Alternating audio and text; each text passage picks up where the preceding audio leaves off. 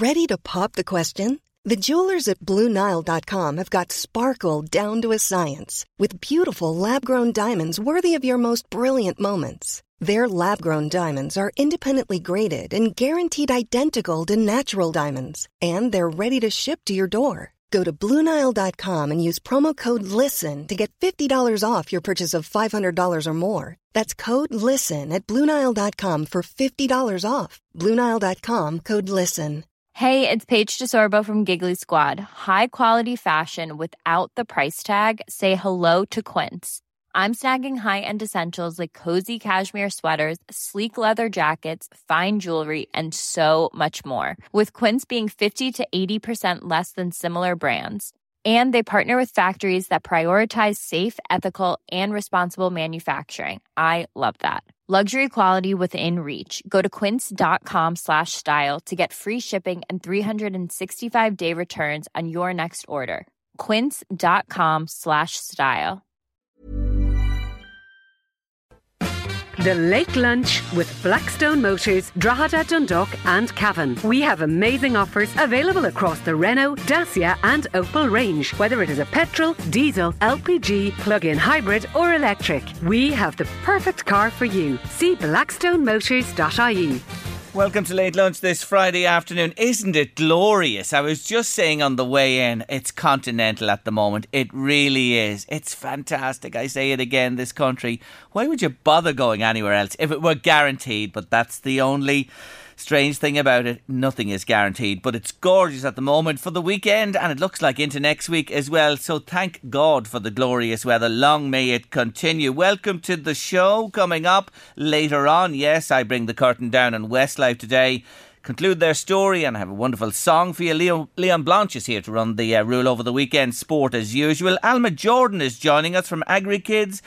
She's talking ahead of Farm Safety Week next week. Dennis Freeland, Dwayne Cassidy, posties from Navan. They're back on their high nellies tomorrow. Oh, I wish them well with the conditions we're expecting. Anyway, we're talking to the boys a little bit later on. I have your riddle on Friday as well, so riddlers, get ready. I'll be giving it to you in a short while. And once again, those numbers, you need them always. 086 1800 658. WhatsApp or text me on that number, or 1850 715 958 if you'd like to call in. Now, my first guest, I so enjoy reading her in independent newspapers. I follow her religiously, but she's normally calm and collected.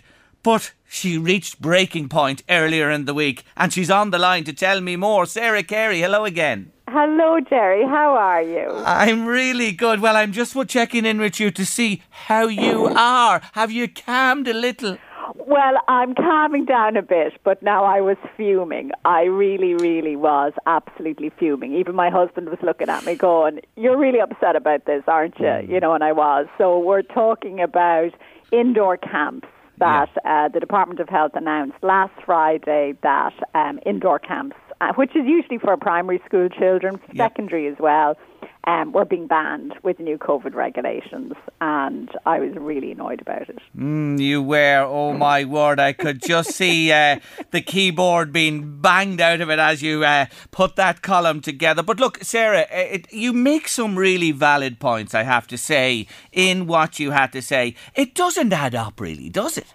Yes, and I mean, I started off by saying that during the lockdown, I didn't get involved in whataboutery. You know, there was loads of people complaining, "Oh, Penny's isn't open and I can't get socks." And I was like, look, we're in the middle of a crisis here, and there's a risk-benefit ratio, and the risks aren't worth the benefits. You know, you can survive without your socks, you know, for another month or so. Yep.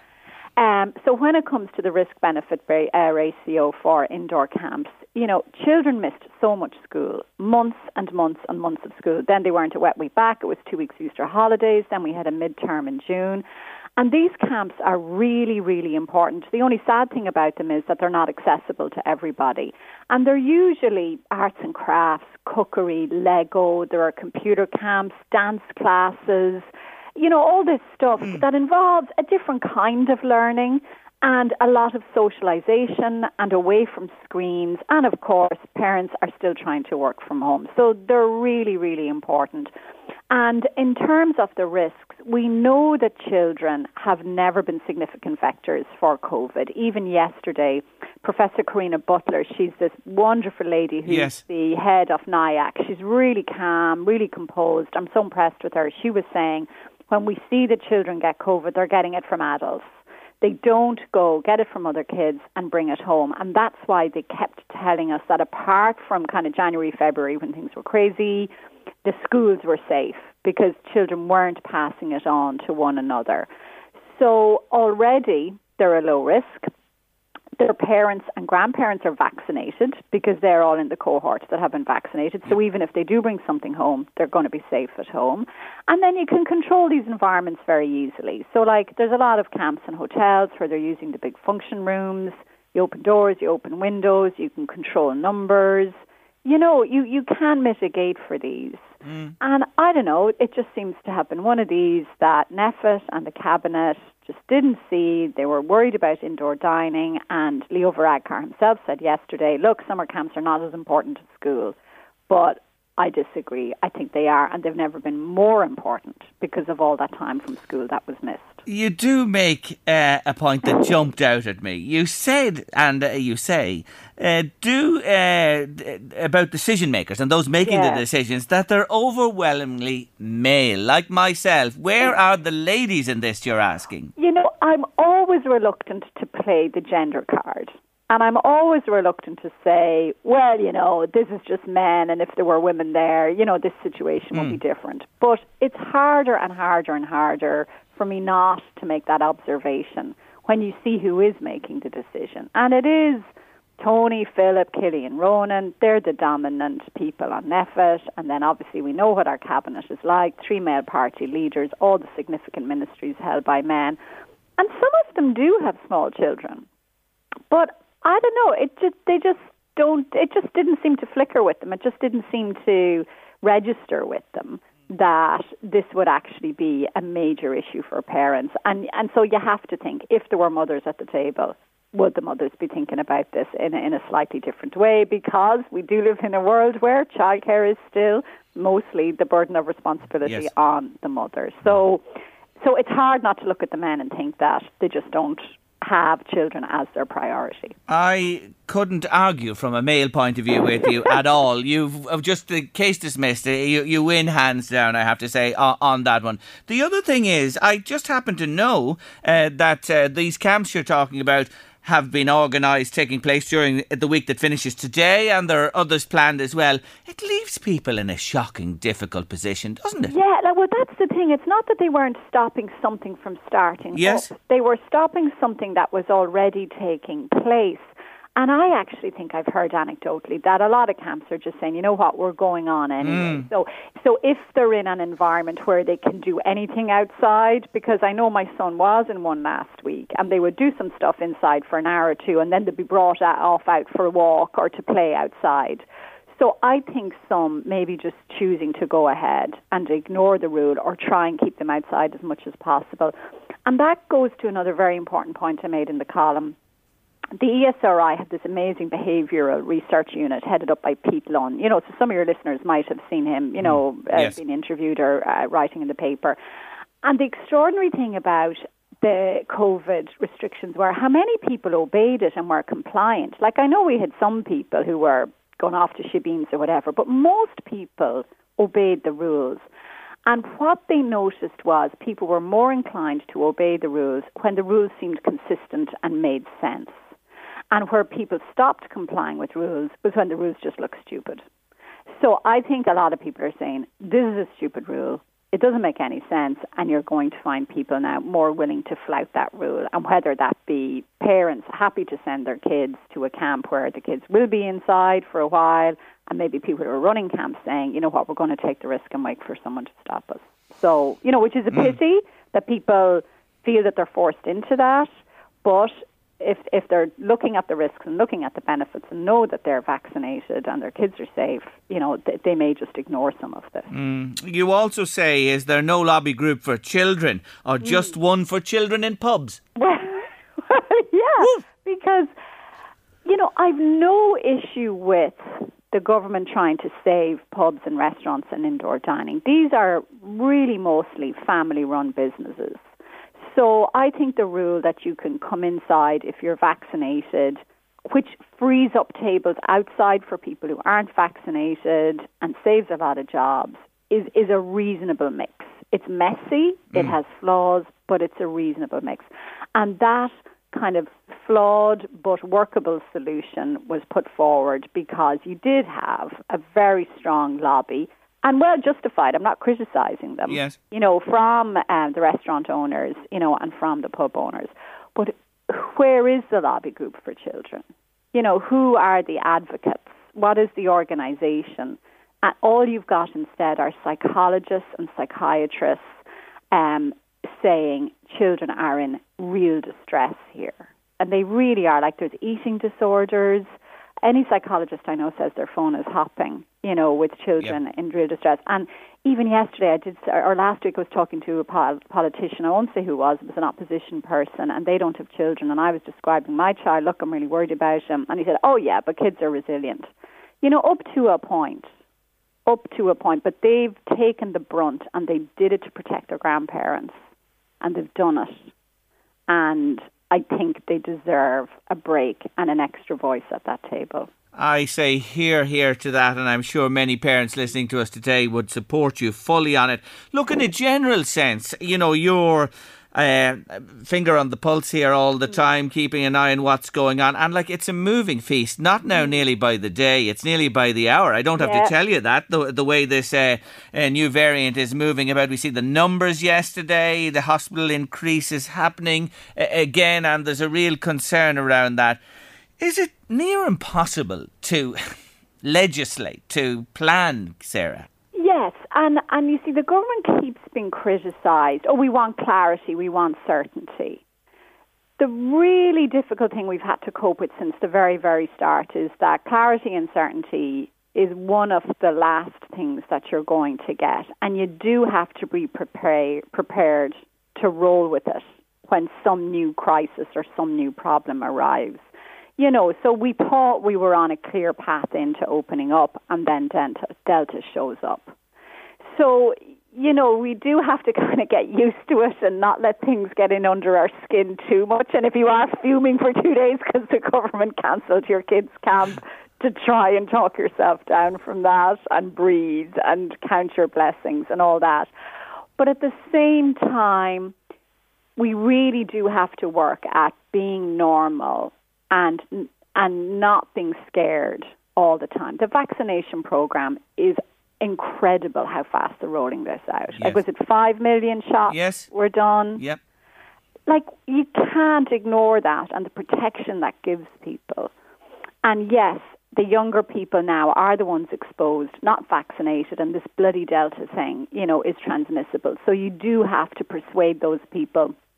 Chances are, if you get this, you're not going to be that sick and you'll probably be fine, but you don't want to be the statistic, the one that gets long COVID or the one that ends up in hospital.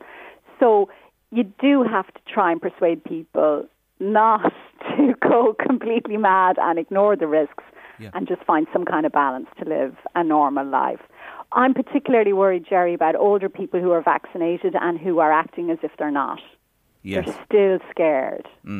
Yeah. And that's really serious. I know older people who are still afraid to go back to Mass. And there's a huge job of work to be done there to persuade them. Yes. You're actually harming loneliness is one of the most significant factors for health and longevity. It's a huge, huge issue.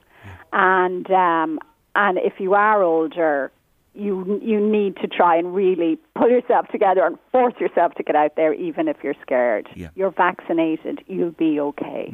That's a good message to give, because I do know what you're talking about. A lot of people, not even of the senior age, others have retreated into themselves, Sarah, because of this whole thing. And William James is the father of psychology, and he was one of the ones who diagnosed that habit is the most powerful psychological force. Once you get into a way of doing things, good or bad, it's very, very hard to get out of it now. And we're habituated to avoiding social situations. And breaking that habit and getting back to normality is going to be hard, but you really, really have to do it. You have to. Yeah, and it's of all ages. I could see it myself. I have a lot of interest, but some of them have been curtailed for nearly 2 years now. And to be honest with you, I'll have to give myself a little bit of a lash, you know what I mean, to get back up and get going. Yeah, and I have friends who, would ask me to come into Dublin and go and meet them. And it's not that I'm afraid of catching anything. It's actually just becoming accustomed to socialising and having a drink. And, yes. It's just weird. It's weird trying to get yourself used to it again. And that's why I do kind of wish that the public health advisors, would be a bit more encouraging to people, who are vaccinated to try and draw a balance between being sensible and living your normal life.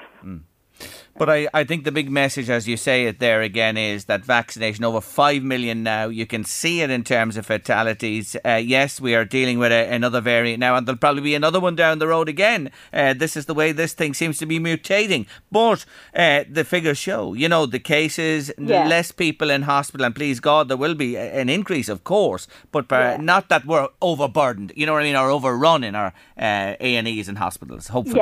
Yes. And the other thing is, if you have symptoms of any other disease, like if you think there's stroke or heart or whatever, don't be afraid. Get yourself to a hospital and get treated. That's another very important message. Yeah. There was a lot of worry last year. Why were A&Es empty? Where were all the people who would normally be there? And if they delay treatment, they end up sicker. So again, that's part of it. Get back to normality, and the vaccinations are being hammered out there. We will get through this, so, and if you are vaccinated, enjoy your summer. Just do it. Sarah Carey, the poster girl. No way, you made that clear. Neither side take me on board there for any posters. I understand what you're saying as well. Everybody's ready to jump in when somebody like yourself speaks. I'm looking forward to tomorrow. You're in there. Yes, we can read you. Be on tomorrow about corporation tax. What are we going to do about the 130 countries wanting us to give away the corporation tax? Saturday's Independent. Read her tomorrow, folks. She's simply brilliant. Thank you so much for your kindness and joining us today, Sarah. You're welcome, Jerry. Bye. Take care of yourself. Bye-bye. That's journalist Sarah Carey there from the Royal County, of course, and interesting points she makes indeed. If you have anything to say to us, we love to hear from you on the show. 086 1800 658, WhatsApp or text me. Here's your riddle on Friday. Listen carefully. My first is in chocolate but not in ham. My second's in cake, also in jam. My third at tea time is easily found. My whole is a friend who's often around. Who am I? What am I? What am I? I'm asking you, what am I? What am I talking about there? Once more, what am I? My first is in chocolate, but not in ham. My second's in cake, and also in jam. My third at tea time is easily found.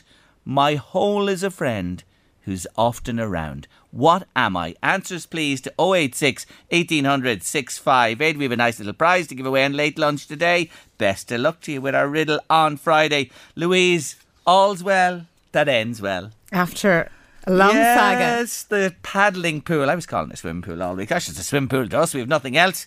The paddling pool saga. I just conclude the story today with a happy ending. We all love happy endings in songs, don't we? And everything else. And movies and stories. Anyway, the paddling pool. Back to Aldi yesterday with the dud. Refund, no problem. Mm-hmm. As you said, perfect. And other listeners said as well. New pool from Smith's, inflated and fully inflated this morning, and water warming up now as we speak. Just in time for the weekend. Just in time for the little girlies. The only thing is all the flies. You know, all the little flies. But you know what I have? I have a little net that I use at mayfly time for scooping mayfly off the water. It's a little fine mesh net, and you can just scoop it round and clear the flies off it. So we're ready to rock and roll. Splash at the weekend. Do you empty that now every evening? No. No, keep it there. Oh no, keep it. Jeepers, yeah. And do you cover it? Do you know what I do? I don't really, because I use the little net to but I can cover it, I suppose, if I want. I have plenty of nets in the garden. But what I do is, when I do change the water, I don't waste it. I use the water to water my tomatoes and my courgettes and in the garden. You know what I mean? So I use the water to do that, and then if I fill it up again, should get a couple of days out of it, shouldn't we? Filled last evening, Oh, you should, yeah. Today and tomorrow anyway out of it. You know, we'll see if we change it at that stage. But anyway. Cats out. The one go, yeah, well, that's probably a thought now. Maybe I will put the net over it tonight. You know what I mean? Just in But case. you know what? A cat won't go into it. Cats hate water.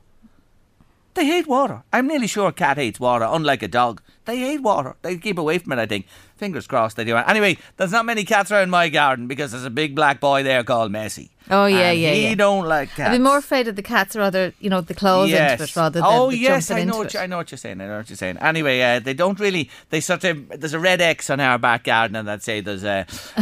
There's a four-legged friend in there, don't really like us. So they don't come round my place. There's a fella passes out the front of the house, all right, but they don't really come near the He back brought you a garden. present recently, didn't he? Who? Oh, the fella out the front. Do you remember that? Yeah, he did. He brought me rat-a-tat-tat back earlier on in the year. He did indeed. Or she. Good for that, certainly. That's the case. But don't mess with Messi. Don't mess with our mess. That's the word anyway. Now we move on the show. And joining me for a chat ahead of their massive escapade tomorrow. These guys are biking it. Yes, they are on their bikes tomorrow from Cavan to Navan. But it's not straightforward. It's not the bike that you have in your mind. We're going to hear more now from Posties. They work the Navan beat. Dennis Friel and Dwayne Cassidy. Welcome to the show, gentlemen. Well, Jerry, how's things? How's it going? Good. Great to have you with me today. Dennis, I'll start with yourself. You're actually a man that's out and about on a trike each day. Yeah. I'm delivering out in Johnstown now. For 20 years, but I've a trike now for the last maybe 4 years. It's an electric trike. So it makes life a little more comfortable. Yeah, a little more comfortable. Yeah, definitely. You still have to pedal it, but it's more or less it drags you along. Yeah, it's all electric. So you're well used to the bike. You do. What would you do in a day? You cover quite a bit of ground, would you, every day on the run? Yeah, about 12 or 13 kilometres, I'd say, most days, depending on how busy it is. Yeah, and then you're on and off the bike as well, so it's good for the health. Oh, definitely good for the health. I agree with that. Yeah, definitely good for the health. And this weather, need I say it, jeepers, I think at times in winter it mightn't be so pleasant. Yeah, it's absolutely fantastic. But Jerry, there's more good days than bad days. Yeah. So I must say it's a great job to be in, especially in this weather anyway. Oh, it certainly is. Now, what about you, Dwayne? Are you a bike man or are you propelled by four wheels?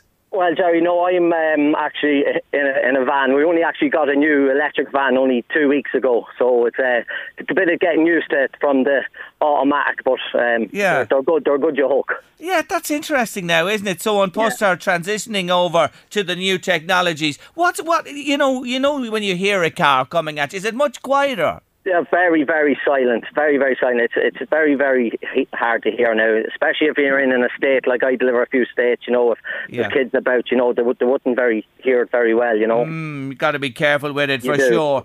So I'm just thinking, Dwayne, yours is a bit more of a challenge that's going to happen tomorrow because the other fellas sort of on the bike, you have to put in a little extra. Am I right there?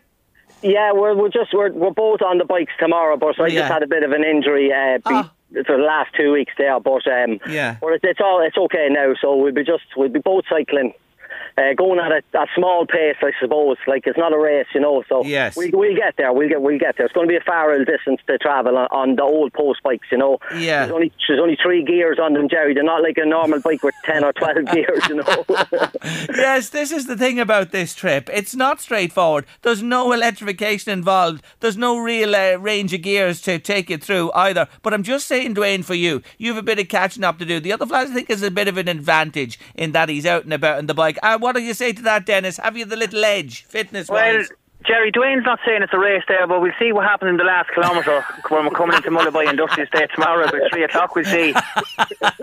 I'll tell him to look around and see what's coming, and before he realises I'll be gone.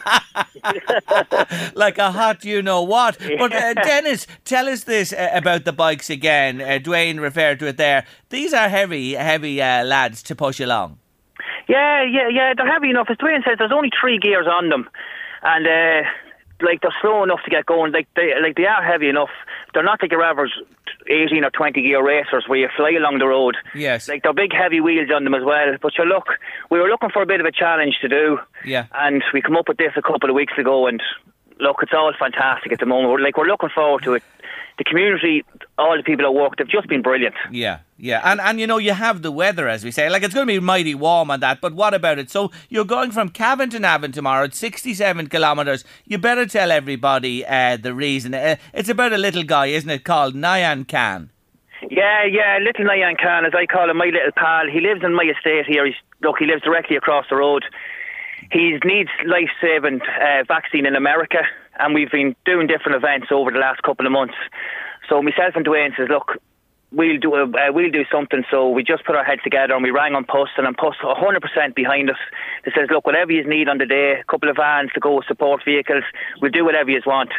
So we says that we just come from Cavan to Navan on tomorrow, July 17th.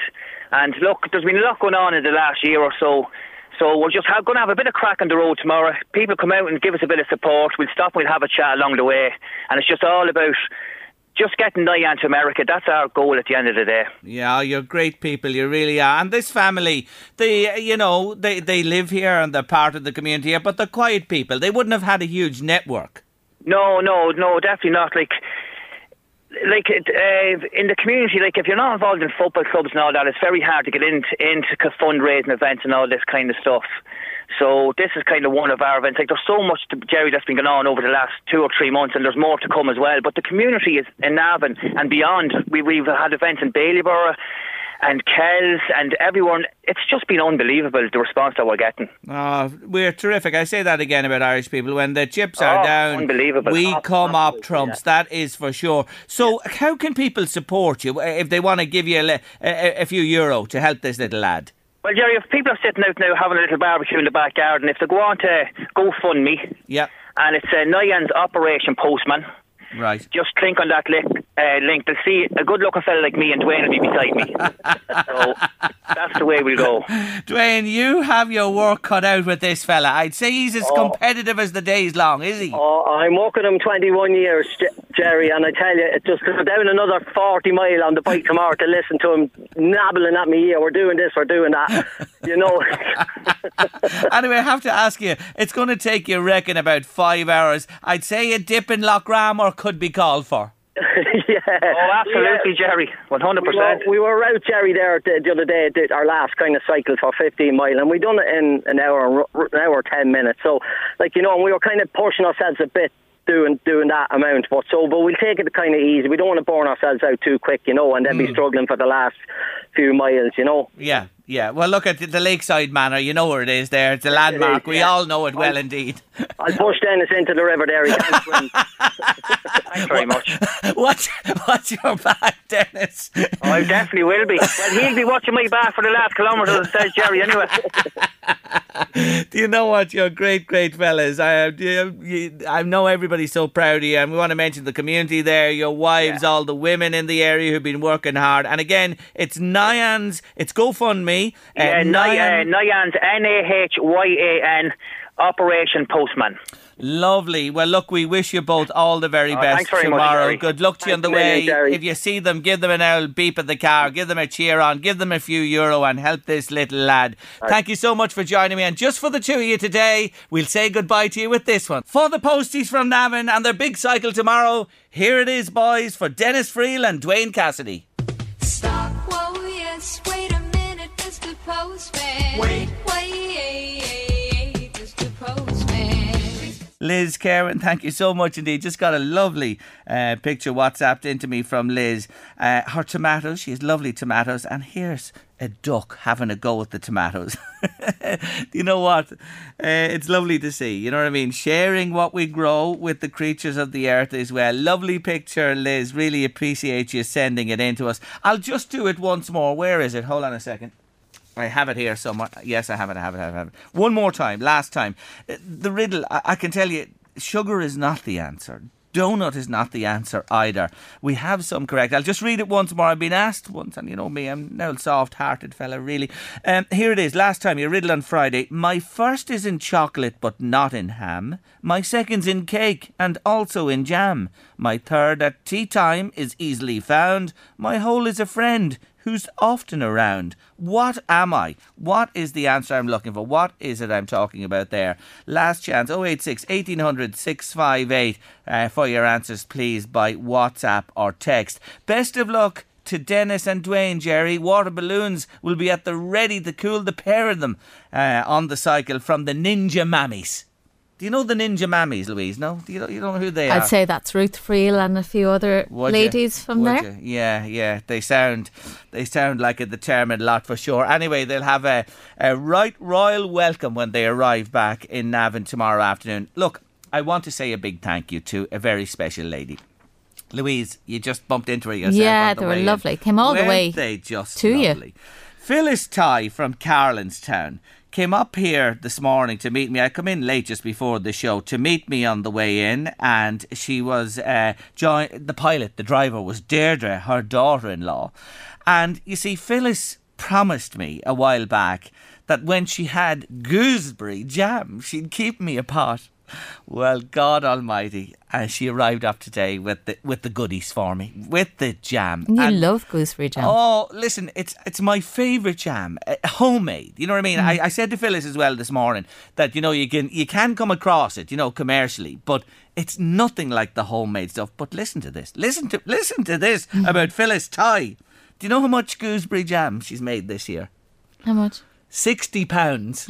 Wow. £60 of gooseberry jam. And well done to husband Ted, who's been out picking non-stop for her. Anyway, £60 of jam she's made this year. It's a lot of sugar to make the jam. Oh my God Almighty, a lot of everything, a lot of effort and time. But you know what? She's a wonderful lady. She's a brilliant knitter. She loves cooking. She makes the most wonderful homemade bread as well, to put the gooseberry jam on with a little lash of butter, I'm sure, as well.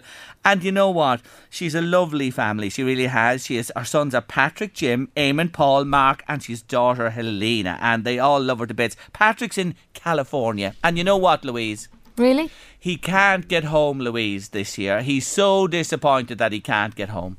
And normally he comes home. Normally comes home and helps with the picking of the gooseberries. Every year? Yeah, helps with the picking of them and loves the whole thing around the making of the gooseberry jam. It's tradition. A tradition. And it stretches back to Phyllis's mother as well. So it's in the family a long time. But she told me to say hello to him. Patrick in Ventura in California. He does his own jam out there as well. Stateside, I'm sure. Gooseberry? Hardly. Probably not. But he's a jam maker over there. I forgot to ask her that anyway. But anyway, she arrived up, made the trip. I was delighted to meet her. And I just want to say, thank you so much, Phyllis Tighe, for making my day. You couldn't have given me anything else that would make me more happy today than that little gift from that lady. It's really, really special. It's a lot of thought and effort. It's the thought and the effort and the time. And guess what? Phyllis Tighe, happy birthday. She was 83 years young yesterday. And she said to me, the jam making and all else she does keeps her going. And so she doesn't look it. Oh my God, she doesn't look it 10 at all. 10 years younger at least. She's just something else. But you know what it is, Louise? Having interests in life. You know what I mean? And things that get you up in the morning and things that you love to do. And that's the secret, she told me. That's the secret of having a lot of interest in our life. Anyway, Phyllis, I know you're a big country and western fan. For you today, from me, for the jam, here it is, Phyllis. Happy birthday.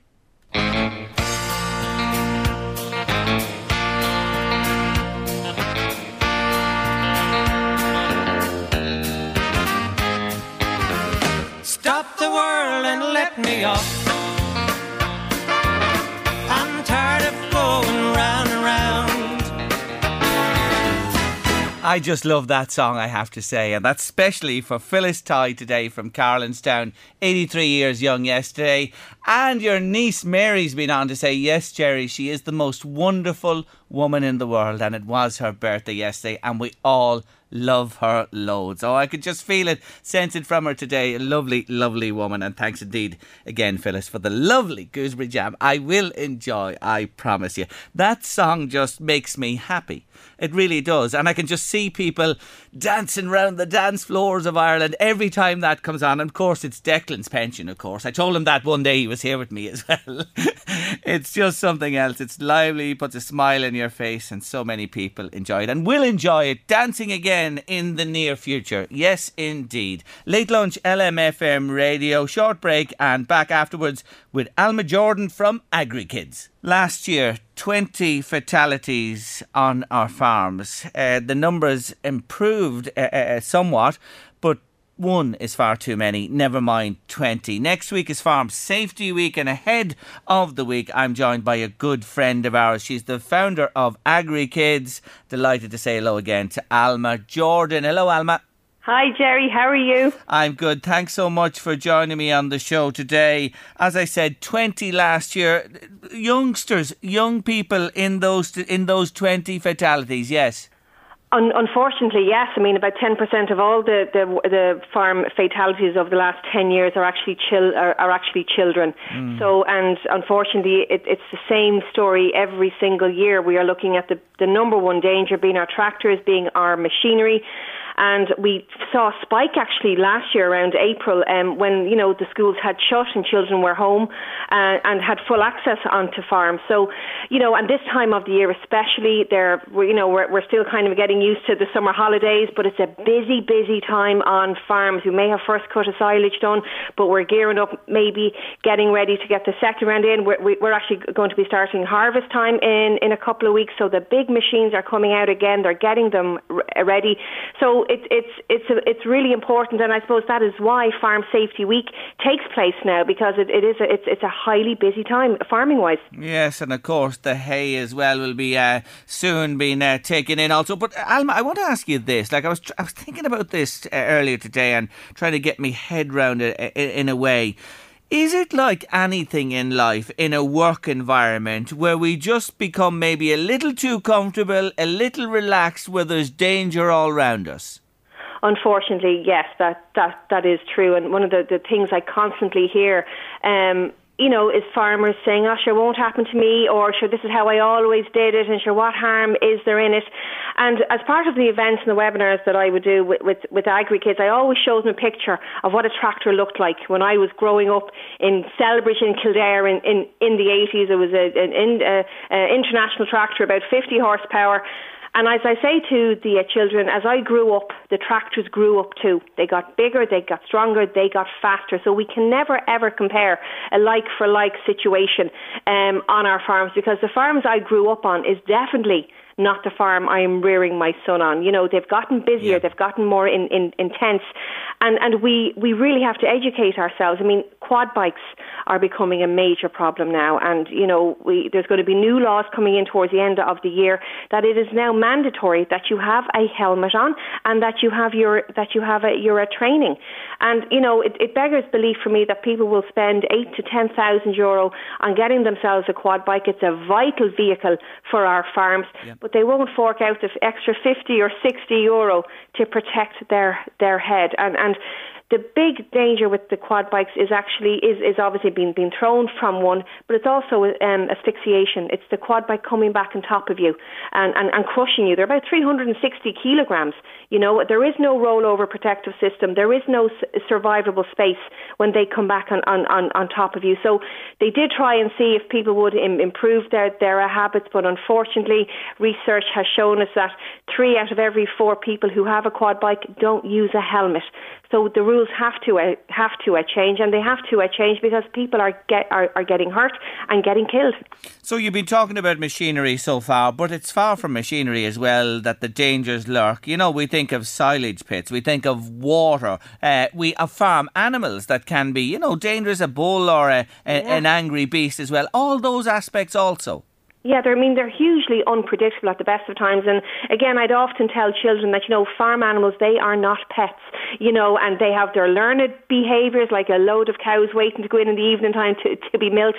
That's what they've learned. But that same cow, as soon as she has a calf, could be a very different beast, and her maternal instinct will kick in and she will attack. And you know, you're 7 times more likely to be attacked by a freshly calved cow than by a bull.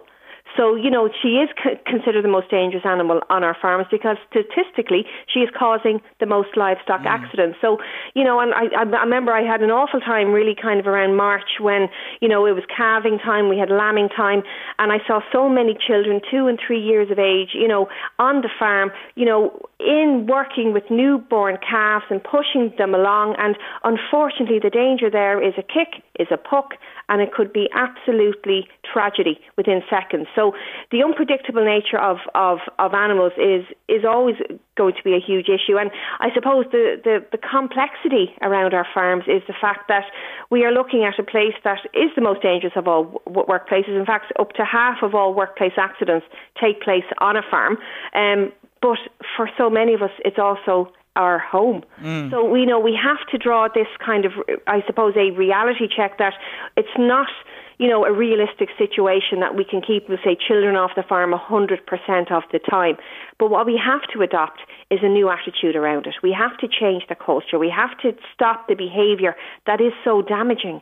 That when you do go onto the farm, that you're using it as an opportunity to expose your child to those jobs that are age appropriate. If I see one more child being filmed behind the wheel of a tractor or behind the controls of a quad bike, we're going to get ourselves into a lot of trouble. And I have taken up the media and social media on a number of occasions for posting these types of images, because not only are they showing bad behaviour, not only are they enabling and almost giving permission for this kind of behaviour, but with the work I do with the likes of Embrace Farm, I can tell you that you are triggering within somebody somewhere memories of what was probably the worst day of their lives, where they may have had a life-limiting injury, or they might have lost somebody. So it's really about the wider impact here, and how a farm accident impacts everybody, essentially.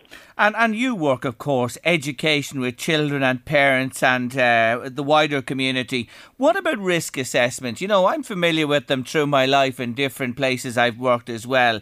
Is risk assessment a must, would you say, to any farm? Where people say, we're aware of them of that, but are you better to have it formally completed, that it's pointed out where the danger points are?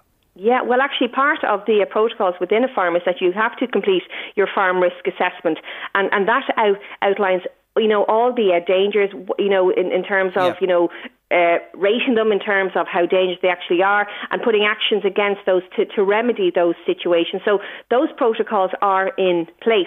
But the problem is, you're looking at a workplace that consists of one person. When I hear a lot of people trying to compare a farmyard to the likes of a construction site. There is a dedicated health and safety professional working within a construction site. With the farmer, he is the vet, he is the scientist, he is the marketer, he is the salesperson, he's the financial person.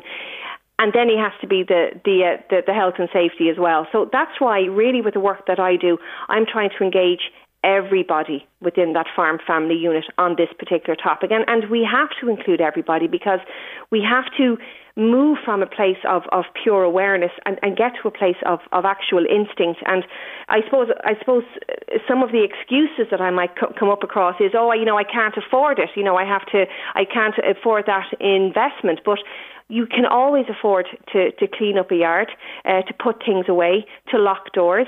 A number of outlets actually for next week, for Farm Safety Week, especially around Drogheda and Dundalk and in County Meath, are actually running in-store offers and discounts on farm safety accessories and equipment. So you can get the cover for your PTO guard, you can get your slurry gas monitor, you can get your high-vis vest and your helmet for your quad bike.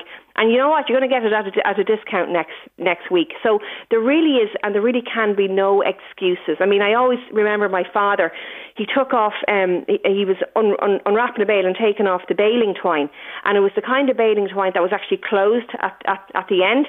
And he threw it on the ground. And he went off to do a job. And as he came back around, he got tangled up in the twine he left, and had quite a bad fall. So when he kind of got himself up and he readied himself, he came home and he thrust this baling twine towards me, and he says, the workshops that you do with kids tells him that this is probably one of the most dangerous things that can happen. A trip and a fall. He says, all because I didn't put it into the bin where it's supposed to go. And a simple thing, really. And I say again, in what you've said there, you can't put a price on a life. It's as simple as that. You just can't. Now, before we finish, it is the 9th Farm Safety Week starting next week, and AgriKids have come together with Flowgas to launch a children's farm safety handbook. I have. I'm so excited by this, actually. It's free to download at agrikids.ie, and it's full of child-friendly tips, advice, activities, colouring. There's even a certificate in there if you manage to complete the whole book. And there's also actually a board game that children can play. So it's all about creating a very positive, happy, engaging, informative and educational vibe on the topic of farm safety. And for me, there was no better time to launch it than Farm Safety Week. And I ask everybody to get behind it on social media, #Farm Safety Week.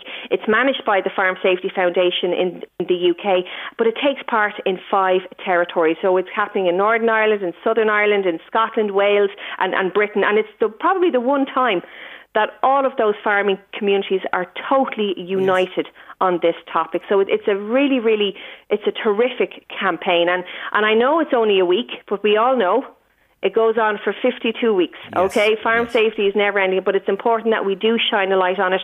And statistically, we've just had what is known as the most unsafe day for farm safety, which is the 2nd of July of the year. The second Sunday in July. And they always say it around 11 o'clock because farmers may be at a bit of a lull in activities. They're trying to get a bit of work done so they can rush home and spend the day with their family.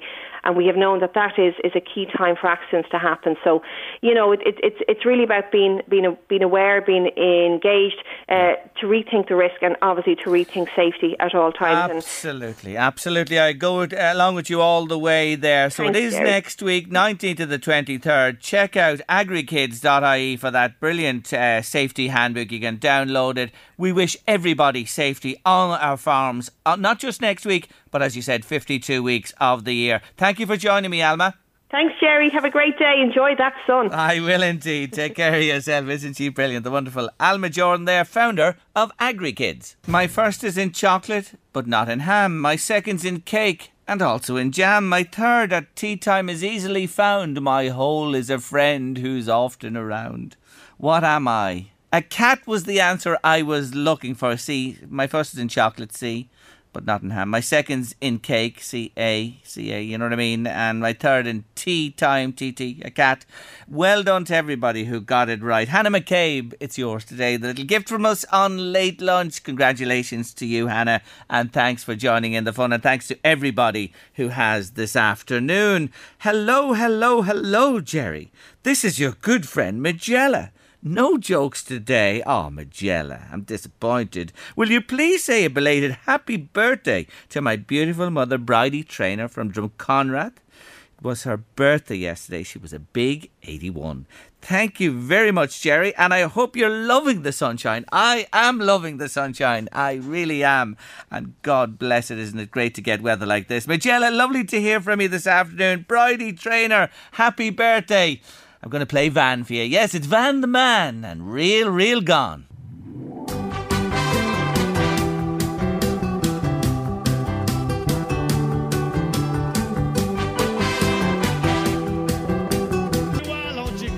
Yeah, Van the Man and Real Gone on your Late Lunch this Friday afternoon. That's a terrific song. Yeah, he's something else, isn't he? He's a wonderful performer. Jerry says, a listener just WhatsApp me, take a look at this. I'm driving along in the car, AC on. I'm not far from Lucan in County Dublin. I said I'd just take a snap of this and send it to you. 31.5 degrees. It's picking up the outside air temperature from the car there. Thank you so much for sending that on to me. 31.5 near Lucan in Dublin, not far away from us here in the northeast. That is some temperature, isn't it? Oh, sure, half the country won't sleep tonight. The windows will be open everywhere. We'll have to put the bedclothes into the freezer for an hour or so before we go to bed. Do you ever do that? Do you ever put the bedclothes into the freezer to cool them down? Give it a go. It'll cool you when you go to sleep tonight. It's my tip of the day on Late Lunch. After news, sport and weather at 3. Coming up, Westlife. Yes, another big number 1 from the lads and Leon Blanche. Looking ahead to the weekend in sport. Yes, thanks for your messages to the show. Joe was on to say, you mentioned bats, Jerry, there. Yes, I had the same experience last evening in my back garden. Hadn't seen them for a while either, and it was lovely to see them come dark fluttering about. It is, they're special little creatures. They are indeed. I don't know where they roost or whatever, but thanks for getting in touch with us, Jim, on the show. And I'll tell you something else I forgot to mention. I have night scented stock. And it wasn't my idea, it was Miriam's idea to get some seed. I'm more into the veg myself, but I do put in some flowers. Love the bulbs early in the year especially. But anyway, I sowed the seed of the night scented stock. Sort of forgot about them a little bit and they went a little bit leggy. But anyway, we put them into containers, have them out the back as well, round the table and chairs and on the patio. And you know, they're remarkable. I have to tell you this, night scented stock. You walk by them in the daytime, the little pink type of flowers on them, and they're nice, pretty to look at. But it's only when the sun goes down. When the sun goes down, folks, oh my word, the magic happens. I watered them yesterday evening and I started to get the perfume as the sun dipped. And when it gets dark, these little things just push out this incredible scent everywhere. It's amazing what they do. And it only happens when it gets dark. The light dims. Isn't nature such a wonderful thing? I recommend them highly to you. I'll be growing more of them, please God, next year, but we're enjoying them at the moment on the lovely evenings. Night scented stock. It is simply remarkable, I have to say. Now, my artist of the week this week, final instalment from myself. Day 5, Westlife. Having performed their final gig in Croke Park on June 23rd, 2012, Westlife, as I mentioned yesterday, were no more. They maintained right through the years afterwards that they'd never ever reform.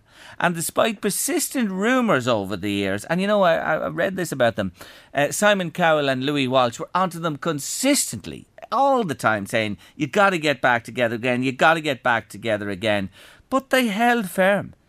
However, as the Bond movie says, never say never. And on October 3rd, 2018, to a frenzy from their fans, a second coming of Westlife was confirmed. They released Hello My Love, their first single since 2011. And guess what? Yeah, January 2019, it shot straight to number 1 right round the world. The album, called Spectrum, came out later in the year, and it too, at the end of 2019, was a chart topper. They incorporated a 51-day tour which began in Belfast, travelling to the Middle and Far East before ending in London's Hyde Park. The boys were back big time. Fans couldn't get enough of them as those tour dates bore out, all completely sold out in jig time. They planned concerts for 2020, but because of the COVID pandemic, I don't have to tell you what happened, they were moved from 2020 to this year.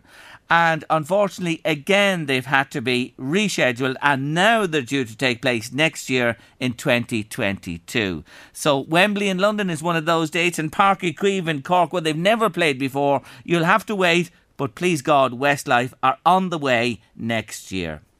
Yes, there'll be more to come from Cian, Nicky, Mark and Shane, one of the most popular and successful boy bands of all time. I call them a man band now because that's what they are, of course.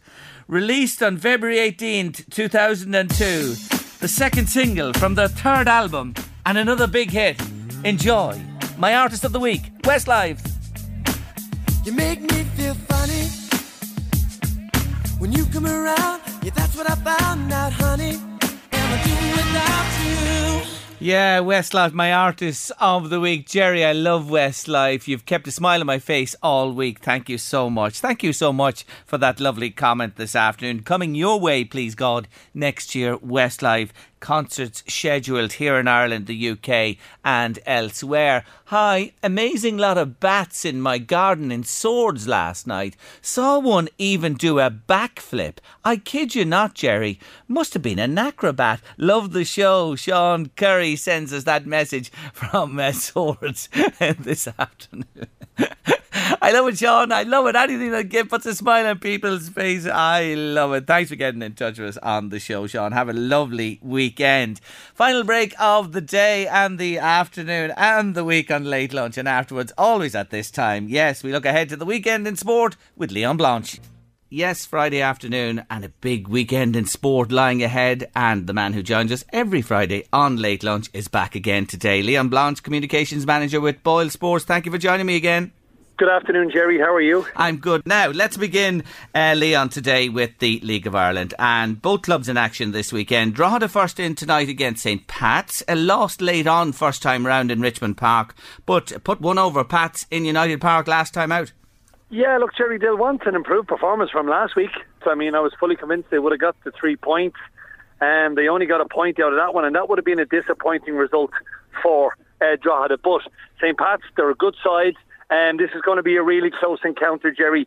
I'm going to sit on the fence here. I'm going to go for another draw for the Drogs. It would be a fantastic result if they could go up there and get 3 points, but I just don't know, Jerry.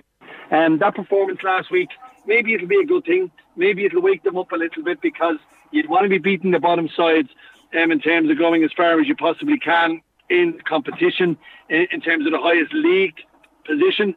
But I think a score draw is probably the way I would go for Drogheda against St. Patrick's Athletic. Now, Dundalk, fresh from their European success, entertained Finn Harps at Oriel Park Saturday afternoon. Last time Harps came a-calling, they won. Yes, but look, you know what? Things are changing at Oriel Park. Vinnie Perth is back in there, Jerry. He's doing a really, really solid job at the moment. And Dundalk are growing in confidence by the game.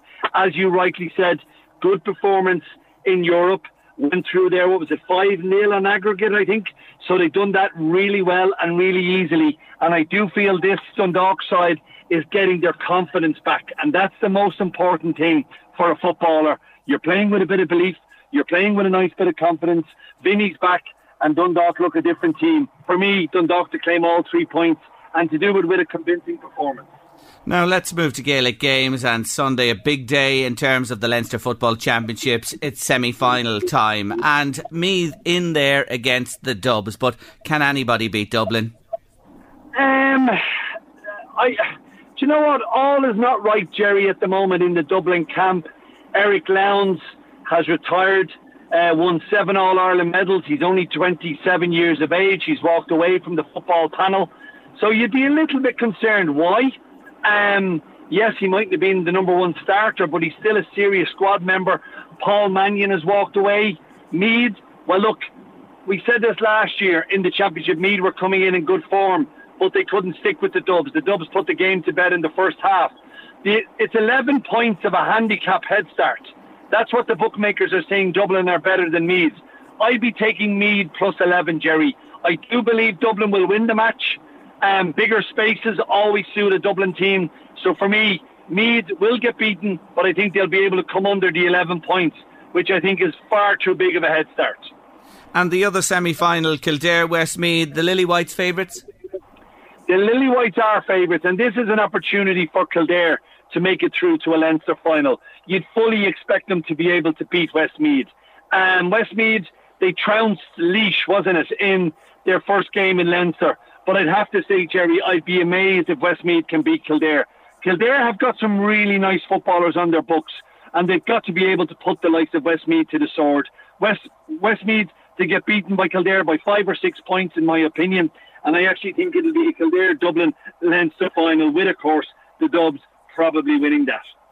Now, golf this weekend. The Open Championship is back this year at Royal St. George's. And Louis Oosthuizen, Leon, he's top of the pile after day one, but there's been a big mover early on in day two. What's your thoughts on the golf? Well, look, the big mover today is Colin Morikawa. Of course, I think he's 9 under at the moment. He's on hole 16. So he's been a huge mover. But looking at Oosthuizen, he's been tremendous, Jerry. I think he's finished second in a couple of majors. I think it's 6 second places in total for the South African. He's just a joy to watch. He's a really nice golfer. No surprise, Morikawa is the current favourite at 5-2. I was impressed with Jordan Spieth. 5 under, didn't he finish yesterday? He's a 5-1 chance. Oosthuizen at 11-2. And then there is a bit of a gap in terms of the betting. And the way I'd be looking at this, Jerry, is I think big Dustin Johnson, he got a little bit of luck yesterday afternoon, but he's still in there with a shout. Don't rule out DJ making a bit of a run. Of the rest of them, I'm looking down through the field. Rory McIlroy, of course, had an early start today. He finished very well yesterday, finishing level par, but he wasn't able really to make a move today, which is disappointing. Padraig Harrington finished level par, so he should make it in to the weekend. But if I just had to pick one that might just make a move, maybe Dustin Johnson.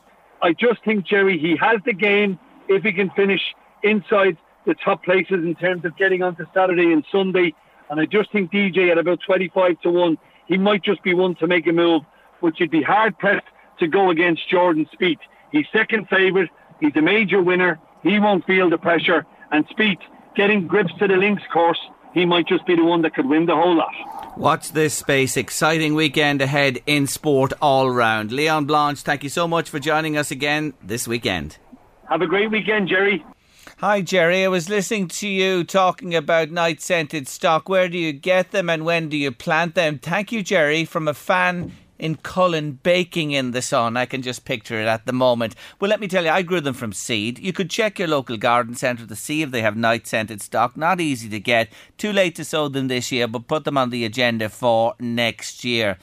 Thanks to you all for joining us every day on the show and joining in the conversation. I do appreciate it. We love our late lunch audience. Thanks to all our guests who've been with us during the week, the past week, and to my producer Louise Walsh. Back with me this week. Couldn't do it without her. Thanks a million, Louise.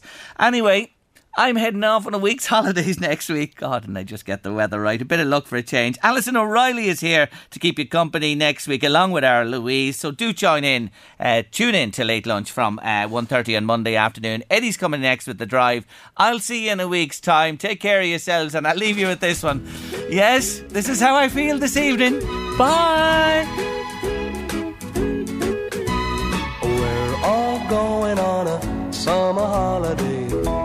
More working for a week or two. Fun and laughter.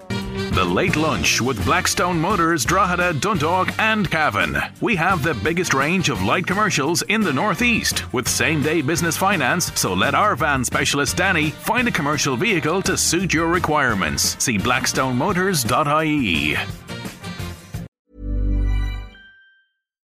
Millions of people have lost weight with personalized plans from Noom. Like Evan, who can't stand salads and still lost 50 pounds. Salads generally for most people are the easy button, right? For me, that wasn't an option. I never really was a salad guy. That's just not who I am. But Noom worked for me. Get your personalized plan today at Noom.com. Real Noom user compensated to provide their story. In 4 weeks, the typical Noom user can expect to lose 1 to 2 pounds per week. Individual results may vary. A lot can happen in the next 3 years. Like a chatbot may be your new best friend. But what won't change? Needing health insurance. United Healthcare Tri-Term Medical Plans are available for these changing times. Underwritten by Golden Rule Insurance Company, they offer budget-friendly, flexible coverage for people who are in between jobs or missed open enrollment. The plans last nearly 3 years in some states, with access to a nationwide network of doctors and hospitals. So for whatever tomorrow brings, United Healthcare Tri-Term Medical Plans may be for you. Learn more at uh1.com. It's that time of the year. Your vacation is coming up. You can already hear the beach waves, feel the warm breeze, relax, and think about work. You really, really want it all to work out while you're away. Monday.com gives you and the team that peace of mind. When all work is on one platform and everyone's in sync, things just flow. Wherever you are, tap the banner to go to Monday.com.